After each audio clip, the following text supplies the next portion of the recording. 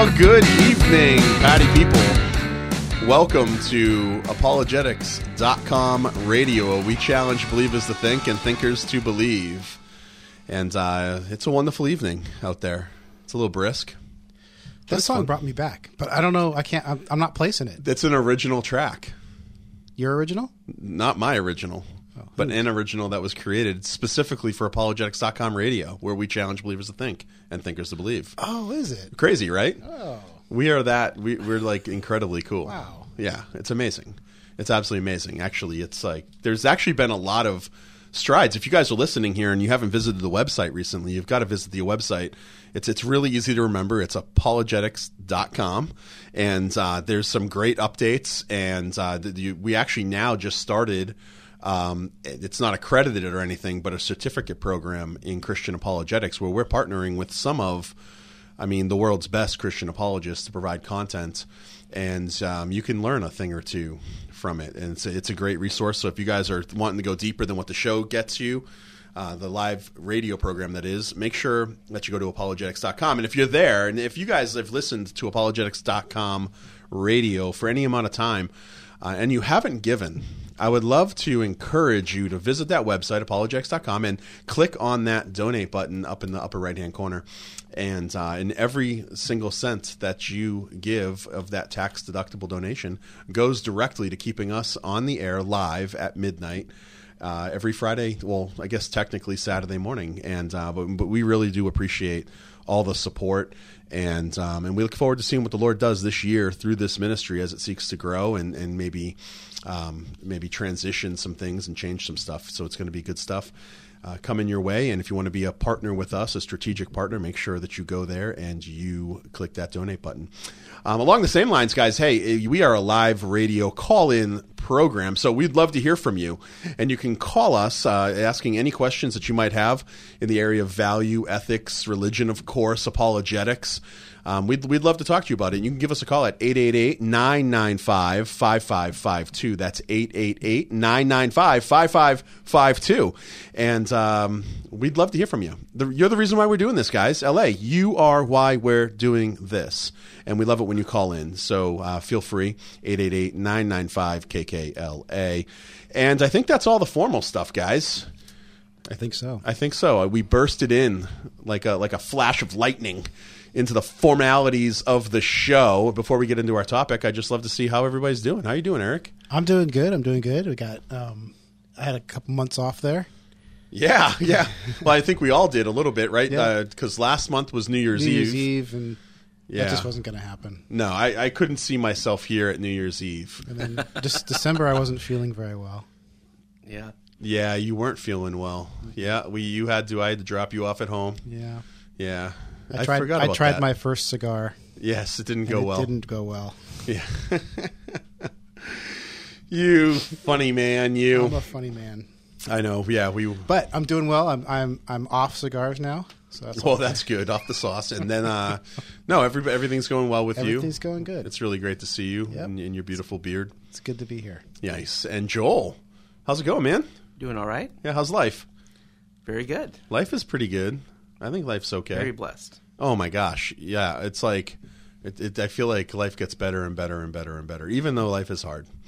Life is hard, but Jesus is coming back, and every day that we live, every breath that we take, takes us one step closer to that day when Jesus is going to return, and he is going to right every wrong, and I am hanging my hat on that. You think it's wrong to want Jesus to come back soon? No. It's good? Yes. I crave Jesus. So I have not a full understanding. I have the best understanding I can possibly have right now at this moment. I think it can get better, but of who God is, and he does everything perfect and right, everything. And he is in control, and he's patient, and he's long-suffering, and he's willing to be patient with his people until every single person that's intended to bend that knee and confess with their tongue that Jesus is Lord, and he's been raised from the dead. He will not delay. Once that happens, he will not tarry. Once that last person says, "I do," absolutely, man. He's coming back, and that could be right now. even as we're speaking. Who knows? That could be somebody right now who's listening to apologetics.com at midnight on KKLA, and they have that come to Jesus moment through what we say, and they repent of their sins and they turn to Christ and trust Him for their salvation, and who knows? God could be coming back even on our way home, driving down the 101, have Jesus come back on the clouds with all His angels. That'd be crazy, dude. It's going to be crazy. I can't even imagine. I mean, I can imagine in my mind what it might be like, but it's not going to be anything like what it's not going to be anything like that. Yeah, it's going to be insane. It's going to be crazy. I don't know. I'm hoping that a big part of me hopes that I'm alive and gets to witness it, because that means it happens like sooner rather than later. Another part of me is like, yeah, it'd be cool to be behind Jesus, ushering that kingdom in, the final consummation of that kingdom, I should say. It's going to be kind of scary. It's going to be super scary. Well, especially if you don't know Him. I mean, oh man. Anyways, do you think it's going to be obvious? Sorry. Do I think it's going to be obvious? Like, do you think? I mean, as it starts, like as the storm clouds kind of form and the lightning bolts come down, right? Are you gonna be like? Are the Christians going to be like, yeah, this is it, or do you think it's going to have to wait for the big reveal before? I don't know. There's a lot there. What do you think, Joel? I really don't know. Yeah, neither do I. When do we hear the trumpet sound? That's the thing. Is like, I think if we pay attention, we'll have an inkling. If we're looking for Him. But the problem with that, and this isn't even what we're talking about tonight, but like the problem with that is I feel like then all of a sudden you start seeing it behind everywhere, right? So it's like, wait, what was that? Did I hear the trumpet? Jesus is coming, or are those storm clouds, or is that Jesus? So I squirted some mustard on my sandwich, and it looks like Jesus. It looks like Jesus, right? My toast. Well, you mentioned a story recently at the Wailing Wall.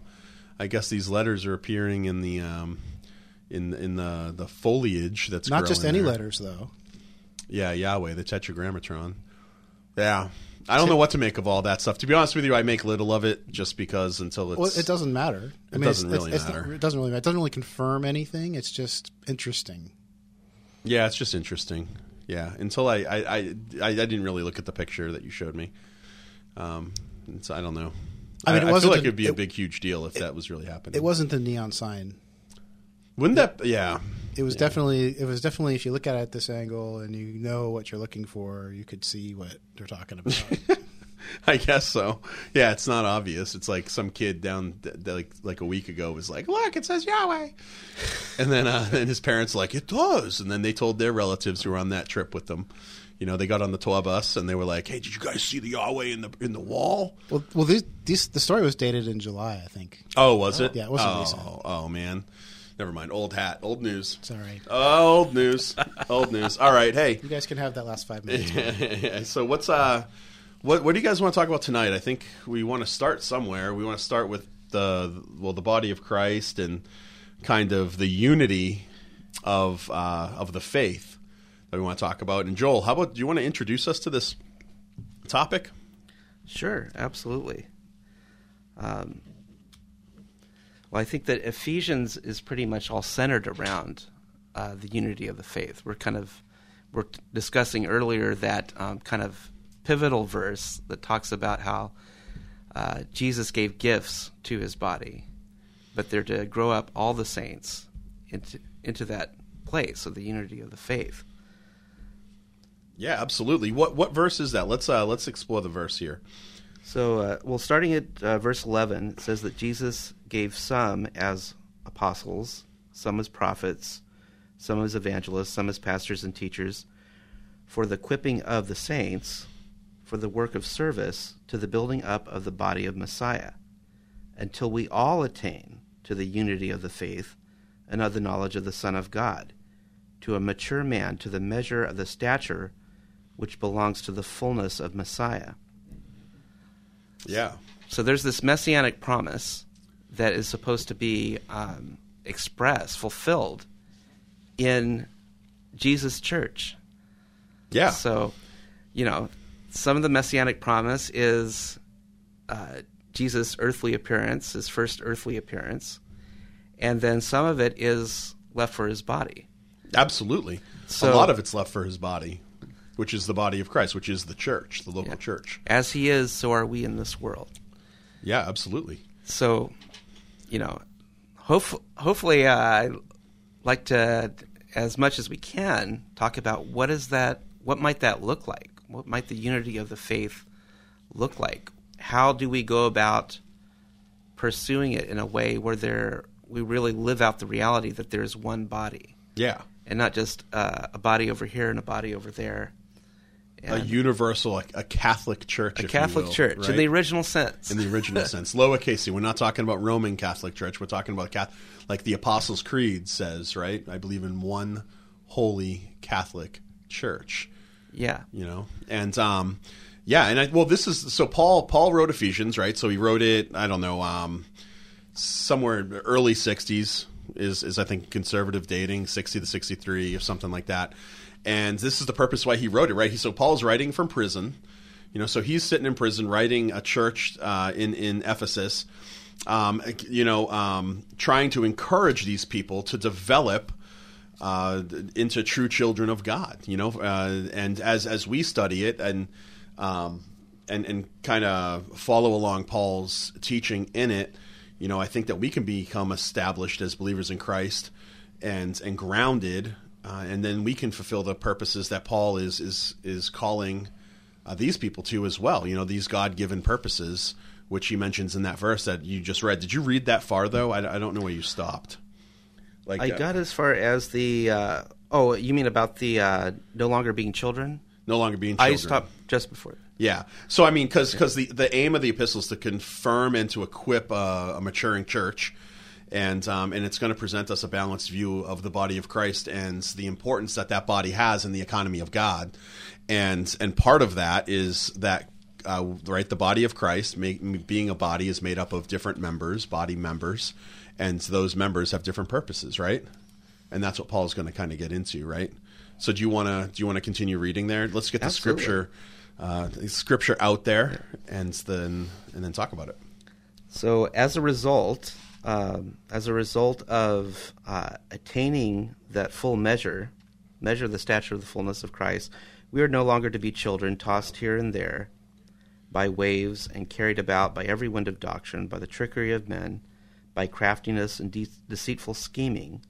But speaking the truth in love, we are to grow up in all aspects into him who is the head, even Messiah, from whom the whole body, being fitted and held together by what every joint supplies, according to the proper working of each individual part, causes the growth of the body for the building up of itself in love.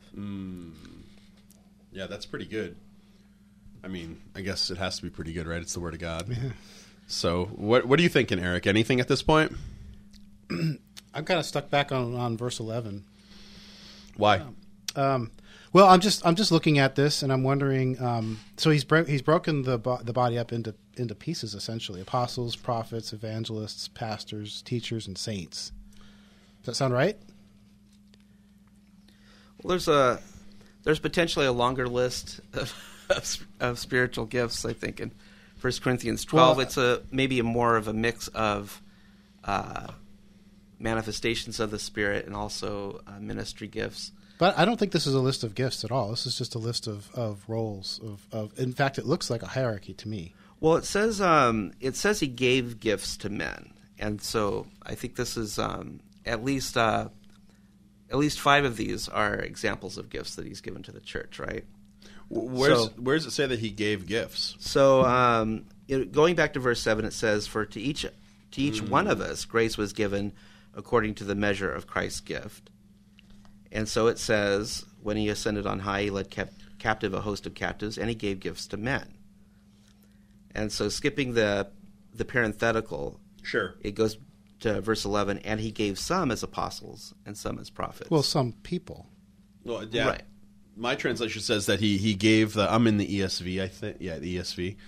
And he said, and he gave the apostles, the prophets, the evangelists, the shepherds, the teachers, to equip the saints for the work of the ministry, for the building of the body of Christ, until we all attain the unity of the faith, which is what we're kind of talking about. I think we want to get to the unity of faith part.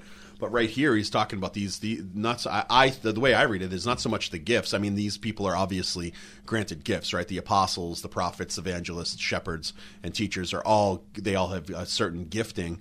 But the main thrust behind that that verse, I feel like, is found in verse 12 to equip the saints for the work of the ministry, for the building of up of the body of Christ. So what I was getting stuck on was there's a concept in computer science called recursive programming, but Joel, do you know what concursive programming is? Recursive, yeah. Recursive. Okay, they're both engineers, guys. It's self calls. But somebody brought the SMAT people. Yeah, sorry. The apostles, prophets, evangelists. I have pastors. You have shepherds, teachers. These are the folks. These are the people who actually equip the saints for the work of the body, to work of the service, ministry, to build up the body of Christ. Right? Yeah. Mm-hmm. The saints are all those things. The saints are the prophets, the evangelists, the teachers, and the shepherds. Right. Well, I would say it's more inclusive. The saints are more inclusive than those things. I think what I'm getting down to is that everybody becomes one of these four things. Oh, I don't. I mean, because the only reason you how have you come to that conclusion, dear Eric? Well, the only reason you would want to equip the saints is so that they could and the work the service of building up the body of Christ is to teach the saints to build up the body of Christ, right? No, I mean, maybe. What do you think, Joel? I'm going to argue with you, but that's okay. I don't know. I don't know if there's. I don't know if it's saying that this is all the possible things that you can be. These are certainly the initial gifts that were given to the church to start the church off on that road toward unity. I wouldn't say that we don't need them anymore, but I'm not sure if there is or isn't more than those five. Yeah. So I would say, well, there's certainly a few that are there's one that's out of reach to everybody, right? Apostles, right? Then there's every one of these. I mean, it depends how you're going to define. I guess it depends how we're going to define these, right? But for example, pastor or shepherds, depending on what version you're reading, right? So there's qualifications for a pastor or for a shepherd, and one of the main qualifications, I think it's in Timothy, is that there's the desire. Right. There's this desire that doesn't. Not everybody has that desire. That's why not everybody's a pastor. I mean, I think we're all part of the royal priesthood, right? The priesthood of believers. We're all saints of God. We are when you are redeemed, when you are in Christ, you are a saint of God. I mean, but not all of us are going to be shepherds. I mean, and then this is where so evangelists, shepherds, prophets, evangelists, shepherds, and teachers. All of these things. The shepherds we just talked about. The pastors, right? The evangelists are equipped with certain gifts. My gifting, if you were to take one of those gifting tests, is partially evangelist, right? The reason I guess I'm direct and I say hard things is what people tell me, and that's what I don't know. I don't really think about this stuff that often, so I could be totally wrong, guys, about this. But this is the way that I read the passage. Prophets are certainly you have a certain gifting. Evangelists, you have certain. No, I'm sorry. Prophet is what I score on, and evangelist is another one. And teachers, but then again, parents are teachers, right? Right. So that's, I think you were waiting for me to say that, right? I was. Yeah. But I'm not sure that that's what this is talking about. I don't think this is referring to just parents. I think that this is in the context of, I liked what you said before, Eric, when we started. It seems like a hierarchy here. Right. Well, I was also wondering, do apostles create prophets? I don't think that's true. But do prophets create evangelists? Do evangelists create pastors? Do pastors create teachers? Do teachers create saints? Well, no. I mean, God creates I know. them all. I know. As I said it, I shouldn't have said it. But that was one of the things I was thinking of in terms of the hierarchy. But also, I mean, what is the work of the saints? The work of the saints is to disciple others in Christ, right? Well, yeah, but it manifests itself differently. So the work of the saints can be different. For example, like deacons, deacons have certain labors that have been assigned to them, right? Biblically speaking, the reason why the apostles first found deacons is, do you guys know why? Because they were too busy with other stuff. To do what? To do the menial stuff. Well, I wouldn't say menial, but the non-spiritual, to feed and to clothe and to take care of the widow and the orphan and stuff like this. So they have deacons, right? So they created deacons, the office of deacon, and there's a certain instruction that comes along with that office that you do. Like we have deacons at my church, and they take care of the menial. Like I wouldn't say it that way, but they set up our church service, they tear it down. It's also if there's a need within the body that isn't specific to the pastoral position, then they are, and we have the most amazing deacons at our church. I mean, we really do. That's an objective fact. God told me. No, but they're teachers also, though. But not all of them are. Sometimes they're. They're like. So this is where we get into the definitions, right? Uh-huh. I don't think they are. I think that teaching is. I think it's more than just kind of like, oh yeah, they're teaching. They're teaching their kids how to be a deacon. I think teachers is different here. I don't know why. I can't necessarily defend it right now. What do you think, Joel? You're deep in thought. I can tell. Yeah. You've got to break it down for us. It's been a while since I've read it, but I think, if I'm remembering correctly, the part in the book of Acts, it talks about how there was a kind of division going on in the church at Jerusalem, right? Uh-huh. So there was, I think, the Hellenistic Jews and the Palestinian Jews, or the more Hebraic, kind of Jews, were at odds with each other. And there were complaints about favoritism, that the Hellenistic Jews were not being treated the same way. Yep. And I think that they assigned the deacons to help sort those things out. And so they decided that they would need men that, I forget how they described it, but men essentially that had these attributes that are very Jesus-like. And and I think Philip, wasn't Philip and Stephen, weren't they two of them at the beginning? Yes, Philip.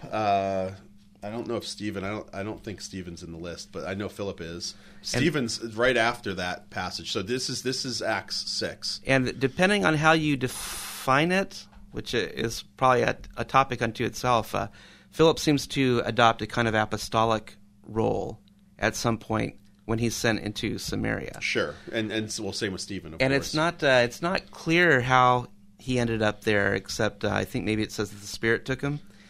But the apostles in Jerusalem are very surprised to find out, it seems, that he was in Samaria.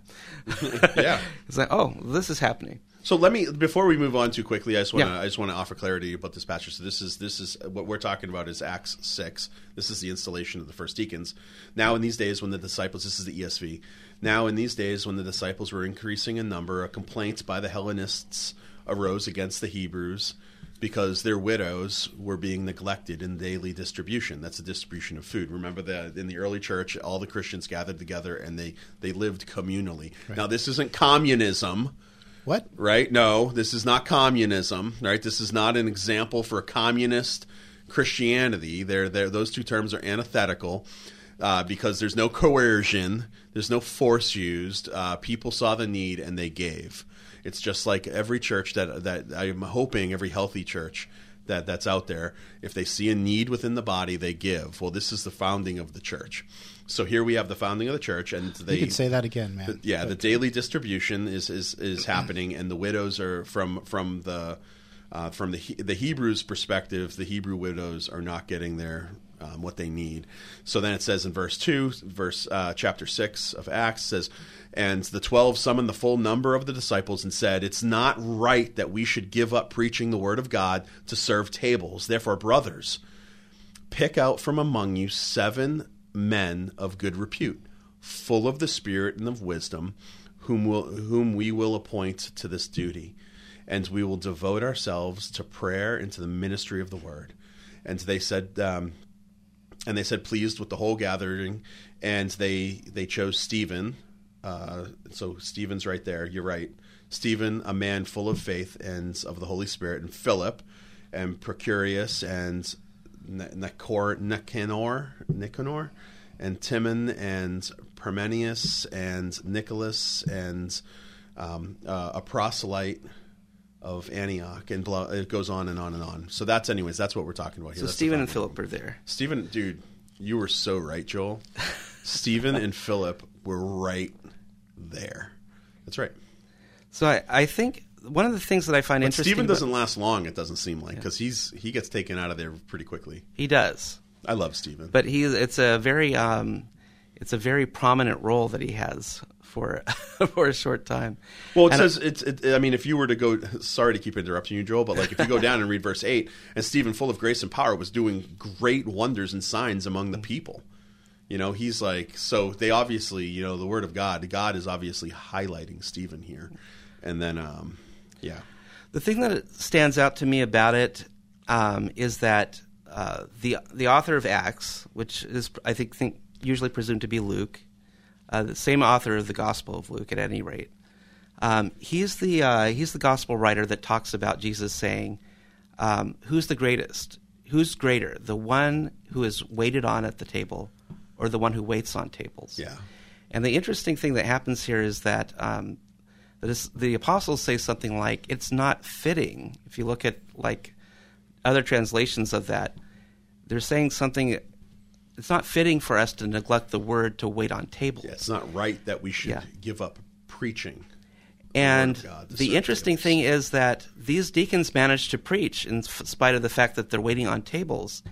And in the book of Acts, you see funny. That's interesting. You see less of the 12 after this point.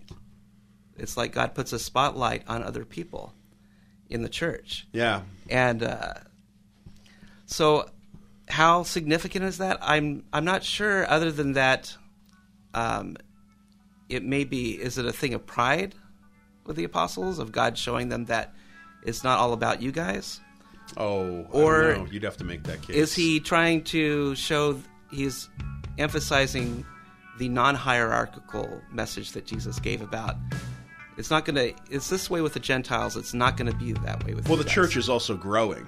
So the church is exploding right now. So more people are involved. So let's talk more about this when we get back, because I do hear some music coming on. And wow, that was our first segment. I think that was the fastest segment I've ever experienced in my entire life. This is crazy. So anyway, hey guys, if you're listening, this is apologetics.com radio, where we challenge believers to think and thinkers believe. And we got another 30 minutes, 25 minutes or so when we come back. So hang in there, and I can't wait to be back with you. The mission of apologetics.com is to challenge believers to think and thinkers to believe, on the radio, on the internet, and now in the Life of the Mind conferences. If you believe in the work that apologetics.com is doing, we encourage you to support us with your prayers and also with your tax-deductible gift, so that this ministry will continue on the air, on the web, and in events near you. Gifts of any amount are appreciated, and it's very simple to participate. Just go to apologetics.com and click Donate. It's safe and secure. Or you can send your check or money order to apologetics.com, 1900 Southwestern Avenue, San Pedro, California, 90732. Thank you for supporting apologetics.com. When a fine musician gives a masterful performance, some credit goes to the musician, but don't forget the composer. Hi, I'm Chuck Swindoll. Remember, the music is the composer's gift to the musician. Then the musician applies his or her skill to the composition to draw the best from it, to thrill the hearts of the listeners. Now, what does that mean to us spiritually? God has created us. He's given us spiritual gifts, and now our goal should be His good pleasure in the exercising of those gifts. With God at work in us, we are to live to glorify Him. And that's music to His ears.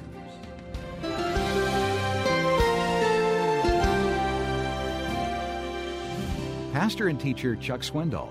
Visit Insight for Living's website at insight.org. This is John MacArthur with another edition of Portraits of Grace. The story is told of a missionary on board a ship who was awakened one night by a frantic cry of "Man overboard!" Immediately he grabbed a portable lamp and held it at the window of his cabin. He couldn't see anything. The next morning he was told the flash of his lamp emitted just enough light to enable those on deck to see the man and rescue him. Wow. Darkness is even more debilitating in the spiritual realm because it represents sin. Fortunately, Christians have been called out of darkness into God's marvelous light. Praise Him for granting you the saving grace and the illumination of His Spirit so that you could recognize His truth and respond accordingly. Be a light that shines for the sake of others. This is John MacArthur looking forward to bringing you more Portraits of Grace.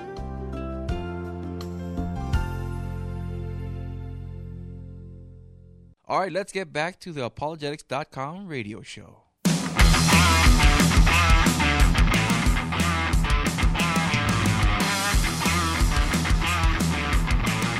And we're back.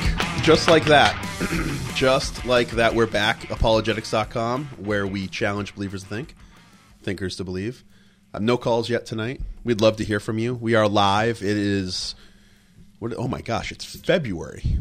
It is. February 5th. February 5th at 12:31 a.m. Give me a call. I'd love to talk to you. What's that phone number? It's 888-995-5552.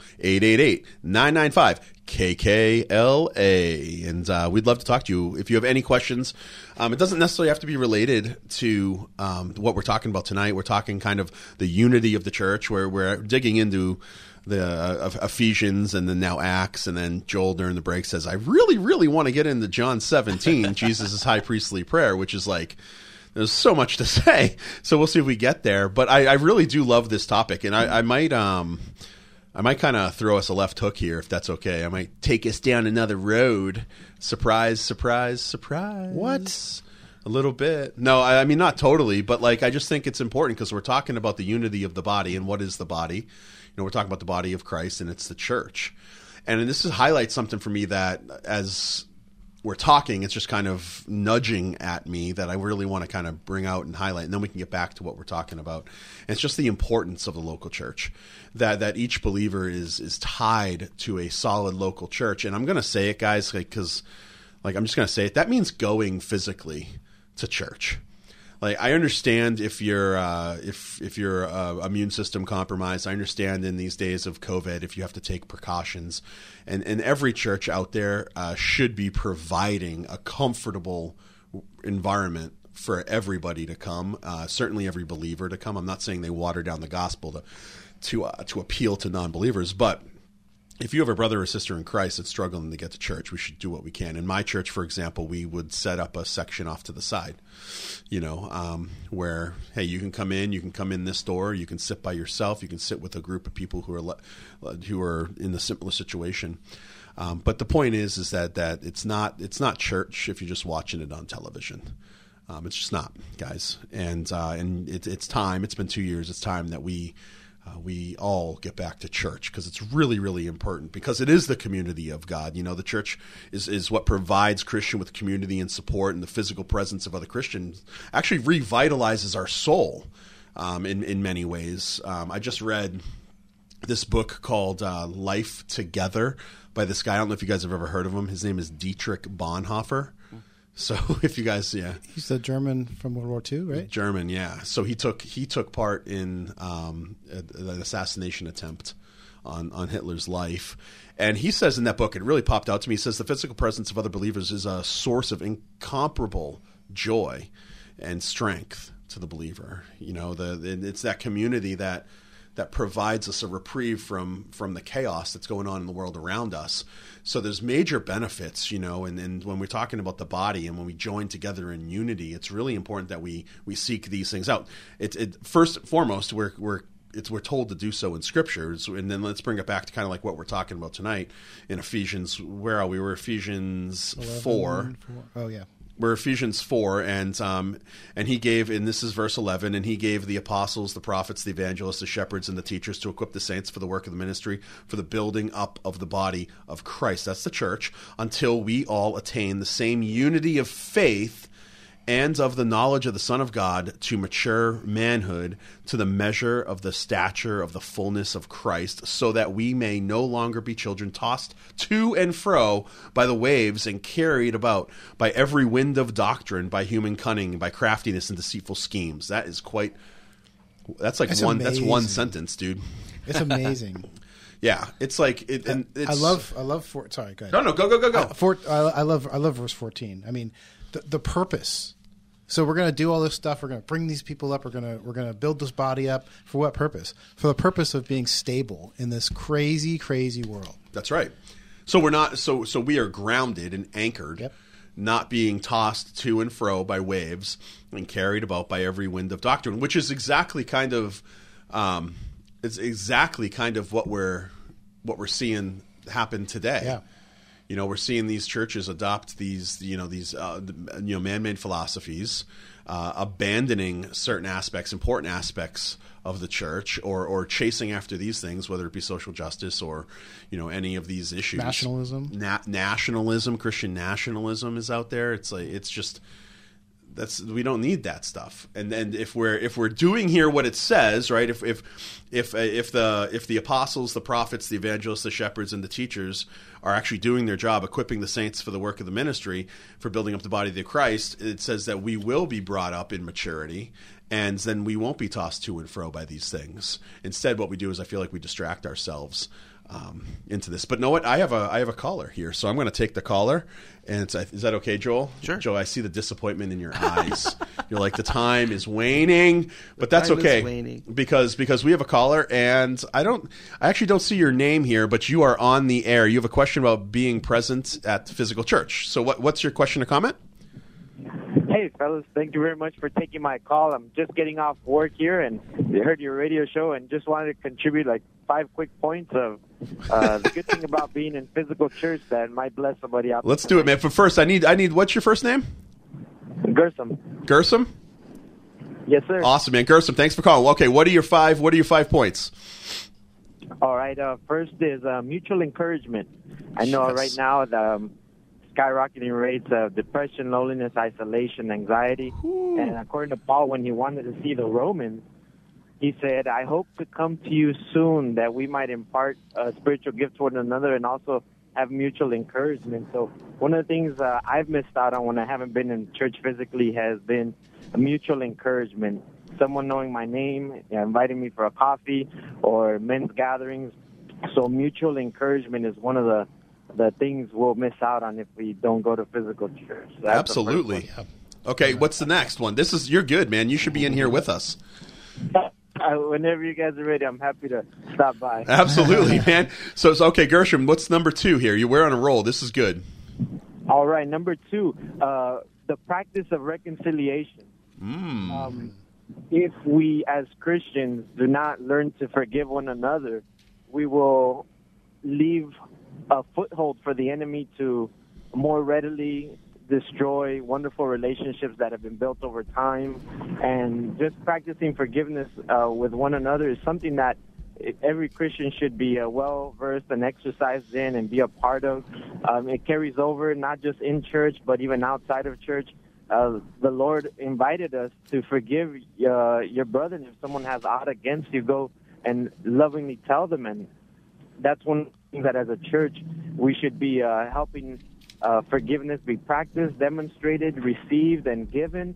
And if we do not forgive our brethren, it makes it a hard environment to be in when we're harboring grudges from afar, and so we're kind of struggling in silence. That's number 2. So Gershom, that's a great point, because James in James 5, I forget what verse it is, but he says that we should confess our sins together and pray for one another. Why? So that we will be healed. Right? And so it's an important thing to gather together and do these things. A great point, Gershom. Okay, what's number 3 here? Number 3, it's kind of a lost art, but practicing our gifts in the presence of others to minister and benefit others besides ourselves. And in turn, benefiting from the gifts that others are exercising. There's some wonderful worship leaders, some wonderful kind listeners. There's some wonderful brothers who know how to dissect your heart, take out the cancer or sin that's in there, just pat you back up, and at the end of it, with a tear in your eye, you just want to say thank you. Absolutely, and that ties back into your first point of mutual encouragement. Yep. Yeah. That's so good. And what's the last one? Point, I would say accountability. failure to hold each other accountable. As Titus, Paul exhorted Titus to say, hey, rebuke those that are having ungood doctrine and even subverting households unawares. And so there's no way to keep checks and balances in our mind and heart about the things we begin to believe about God. It might be incorrect. I think it was Tozer who said, as a man sees God and what he believes about him will determine how he practices his faith. I probably butchered it, but no, that's right though. Tozer does say that knowledge of the holy. Yeah. So just a few quick things that have benefited me when I failed to show up to church, and hoping it blesses someone out there, and that the practicing those quick things and then others would help strengthen the unity of the bond. As you were saying, the Lord's Prayer invited us to that fellowship of the Father, and he said, Lord, help them be one as we are one. And I hope that there's the segue. Yeah, that's a great list. That is it. That's fantastic. Are you a pastor by any chance? Youth pastor. Yeah. It's only a matter of time till you take that church over, man. That's a fantastic list, dude. It's absolutely great, man. So mutual, for all our listeners who are listening, Gershom came up with this fantastic list of the importance of gathering physically together, being present at the physical church, because first, mutual encouragement. Second, practice of reconciliation. Third, practice of our gifts. Fourth, benefiting from the gifts of others. That's so good, that 1-2 punch right there. And then lastly, the accountability that comes with being with each other face to face.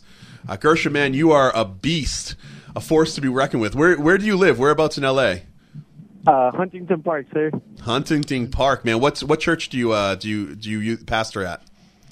I'm a youth pastor at Bible Baptist Church of Huntington Park. All right, man. Dude, keep up the good work. You're killing it. This is amazing. Awesome. Thanks, that was great. gentlemen. Likewise. Good night, everybody. Yay. Good night, Gershom, man. Thank you so much for calling.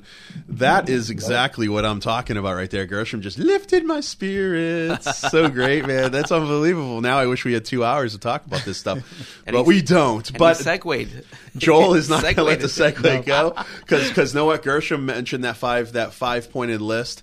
But now let's talk about John 17, because towards the end there, Gershom mentioned Jesus' high priestly prayer. And what's the passage, or what do you want to specifically hone in here, Joel? So John 17:20, Jesus says in his prayer, he says, I do not ask on behalf of these alone, but for those also who believe in me through their word, that they may all be one.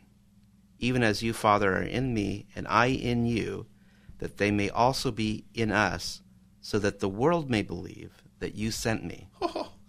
The glory which you have given me, I have given to them, that they may be one, just as we are one.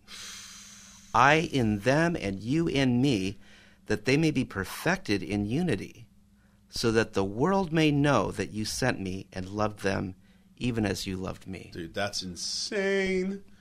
It's so there's so much there. Go, Joel. So I mean, I think that Francis Schaeffer calls this the final apologetic. Yeah. Right? That the world sees this. They see the one new man that Paul talks about in Ephesians. Yeah. And that's the thing that, all the ministry gifts are there to help guide us and lead us toward this. Toward that unity. Toward that unity. And Paul talks about it in 1 Corinthians 12, talking about as a body, the many are one. Just as your body is not just one thing, it's many, many parts together. He says, so also is Messiah. Yeah. So is Christ. Yeah. And he says, the foot cannot say to the hand, I don't need you. Yeah. I have no need of you. And he even says that the ones that we think are unnecessary, they're actually more necessary than you can think. That's right. That's right. This is like... So what is that that's a consciousness that only the Holy Spirit can give us. It's really interesting that this comes up tonight, because so last week, for my main job, you guys know this is I work with Stan Teresa as an apologist speaker and content creator. So I go and speak, and then because of COVID, we've pivoted a fair amount. So now I do a lot of online stuff now, and I've been doing this thing called To The Point, which is this live video that I do on YouTube. Anyways, I spoke on Christian deconversion. I'm going to see my point in a second. I said a lot during that during that, like I do less than 15-minute talk because it's pretty pointed to the point, and then I do question and answer for 45 minutes. And during one of the questions, an atheist actually that was tuning in asked me, what's a bigger threat? These deconversions from Christians or atheists? And I said, well, I don't really have neither of these is a threat, in my opinion, right? So because God is the author and perfecter of our salvation. God is in control. God is sovereign, and He's already worked all these things out. So I have faith in a sovereign and a just, a holy, righteous, and loving God. And in that, I made the comment that I trust God because I know Him. I have a relationship with Jesus, and it's an intimate relationship that I have with Him. Well, behind the scenes, I got a lot of pushback on this from people asking questions on another online format. And because somebody was saying, a bunch of people actually were saying, you can't have an intimate relationship with Jesus. But this passage comes to my mind because he says right here, I will have them in my word, and my prayer is that you take them out of the world, but that you protect them from the evil one, and that they are not in the world. That he says that he wants his prayer for us, for the saints of God, is that we become that he is in us, just as we are. That's just the Father is in Him, and so that's this total symbiotic thing that's happening where we're in Christ, just as Christ is in the Father. And it's an amazing thing. Well, is that like a bridge? What do you mean? Well, I mean, so is the group of people called them? There's Jesus and there's God. Is Jesus in the group of people called them, and Jesus is in God? Therefore, there's a connection. Well, sure. He bridges that gap. Absolutely, yeah. So I mean, it's no longer I who live, but Christ who lives in me, is what the Scripture says.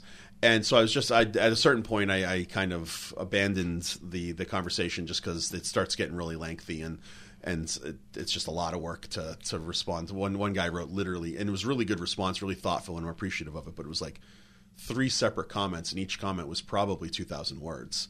Oh, wow. So it's just I'm out. But anyways, that's a side point to what we were saying. It is an interesting question, partly because the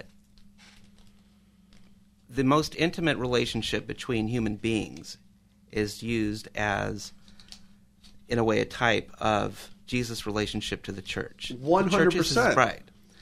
So now there could be a sense in which there's an intimacy. Maybe there's an intimacy, a dimension to that intimacy that can only be experienced collectively as the whole bride. But I don't think that means that we're never individually. He that is joined into the Lord is one spirit with Him. That's right. That's language that harkens back to the two become one flesh. Absolutely. Well, all through. I mean, this gets us into. We don't have time to go into it, but this is why sexual ethics is so important. A biblical sexual ethic is so important because it's found. It has its grounding, its foundation in Christ and His relationship with the church.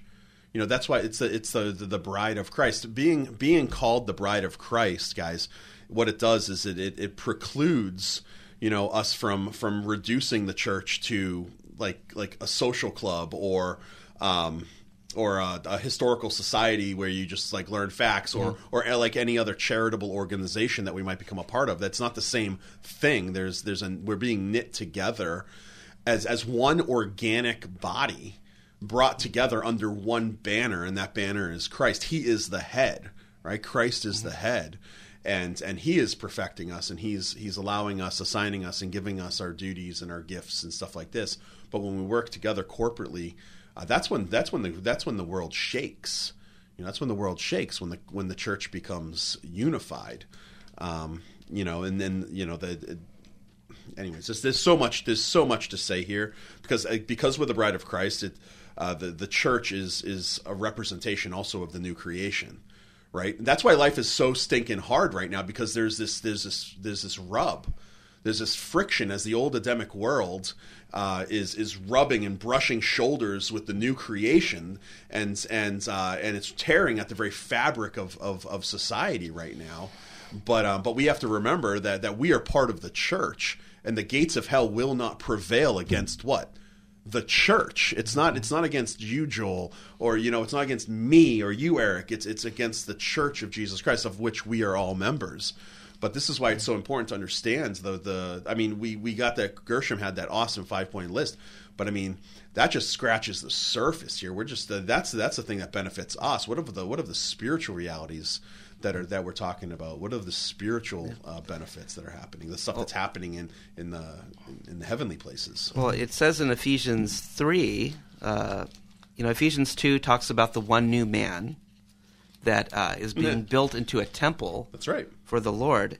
And in chapter 3 of Ephesians, it says, let's see, it talks about the church, the manifold wisdom of God might be made known through the church to the rulers and the authorities in the heavenly places. So the church has this role to make known that's the wisdom that God revealed in Messiah. It's a power I don't think the church realizes the power that it's been given because we don't have that unity. That's right. We don't know, we've been given this glory that Jesus had from the Father to become one, but we don't know what that is, and we're fighting over which one. Gershom mentioned, the pervasive anxiety and depression. Our times are defined by these things: anxiety, restlessness, depression, distractions. And it's because our lives, our daily lives, are these performance-based, like soul-crushing grinds. And that grind plays the thief to our identity of who we really are. And that's why, when we place our identity in Christ and in His bride, the church, we withstand the culture of chaos, the culture of confusion. But not only do we withstand it, we stand up to it. Because the church isn't just it's not just the community of God, it's not just the bride of Christ, but it's also the training ground for ambassadors for Christ, for us to do battle, which is included in that Ephesians passage that we were talking about at the top of the program. Right, because so that we may no longer be children, tossed to and fro by the waves and carried about by every wind of doctrine, by human cunning and craftiness schemes. Rather, speaking the truth in love, we are to grow up in every way into Him who is the head, into Christ, from whom all body joined and held together by every joint with which it is equipped, right? So Jesus is bringing us together as one body with a purpose, with an intent. There's a telos, right? There's a purpose there, and that purpose is to push back at the schemes of the devil, the liar, right? It's to press back with the truth of who we really are. Again, bringing it into sexual ethics. I just can't think of a more important, prudent topic right now. Pushing it into sexual ethics, our identity as Christ believers, as Christ followers. It dispels any of these myths as people try to find their identity in their sexuality, gay, straight, whatever, gender issues, right? We chase after these schemes of men, right? These waves and winds of doctrine, human cunningness and stuff, and this is how we've gotten into this mess here because we forget our identity because we've forgotten the importance of the church. I just went off. Yeah. Sorry, guys, but you just hit a nerve there, Yeah. Sorry. But I think it's important because our cancel culture that we currently live in, it's cutthroat and we need things like love, peace, joy, patience, self-control, right? Sound familiar? Yep. Like, where's that stuff going to come from in this day and age, if not from the bride of Christ, if not from the church? I mean, it's not going to come. It's not going to come from any political system. It's not going to come from any, a social justice program. It's not going to come from more education, more power, money. Yeah. It only comes. It emanates from the believer who is a member of the bride of Christ. Well, those things can temporarily give you some relief, some purpose, and some direction, but they ultimately fail. They fail. They're fleeting. Yeah. Yeah. Yeah. We're not going to get lasting stuff except for through the church. Absolutely. So, Joel, what else you got, man? I know I took us off on a huge tangent. And I'm really sorry for that. I don't think it's a tangent. I think that bit. Speaking the truth in love. I think that there's so much packed just into that one phrase. Is that we can't abandon truth in the name of love. And we can't abandon love in the name of truth. Yeah. And the two are inseparably linked. They will know you are my disciples by how you love one another. Right. So I give you a new commandment. singular. Believe in the Lord Jesus and love one another. Yeah, yeah. Like you can't separate them out as far as Jesus is concerned. Well, that mirrors the Decalogue too, right? I mean, you get rid of love your God, like you get rid of love God. There is no other God besides me. You get rid of that, and all the other commandments fall. Jesus said the second is like unto it. That's right. That's right. Second's very close to it. Yes. But you can't get rid of that first one and then expect. So that's why, like, you can't get rid of, love God and expect to have love people. It doesn't work that way. And that's the failure I think that we see in the various forms of humanism. We see the postmodern ethic, and it breaks down. Eventually, it breaks down. You have people in the name of compassion being anything but compassionate. Absolutely. I mean, we see that right now.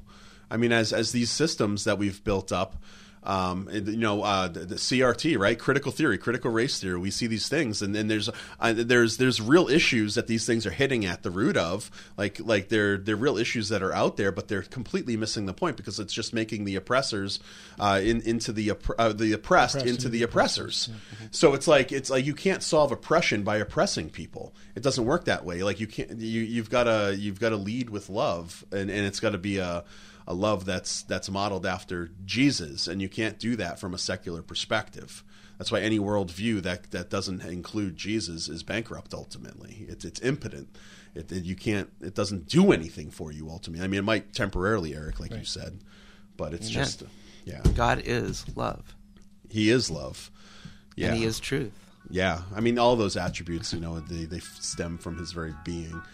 Of who He is. That was a really fast hour. I'm closing my computer, and we're like done. Nights like this, I wish that we had the 2 hours back. Because this was a good conversation, Joel. Man, I'm so glad Joel brought this up earlier today to talk about. I'm glad that you did because it's an important conversation. So, hey guys, if you've been listening to Apologetics.com radio, where we challenge believers to think and thinkers to believe. And I do want to make that appeal one more time, guys. Make sure you go to our website, check out what we're doing, leave comments for us there, write us. We love to hear from you, and also make sure you make that donation, that tax-deductible donation to keep us on the air. It's great being with you. I'm John Noyes. This is Apologetics.com radio. Have a great week.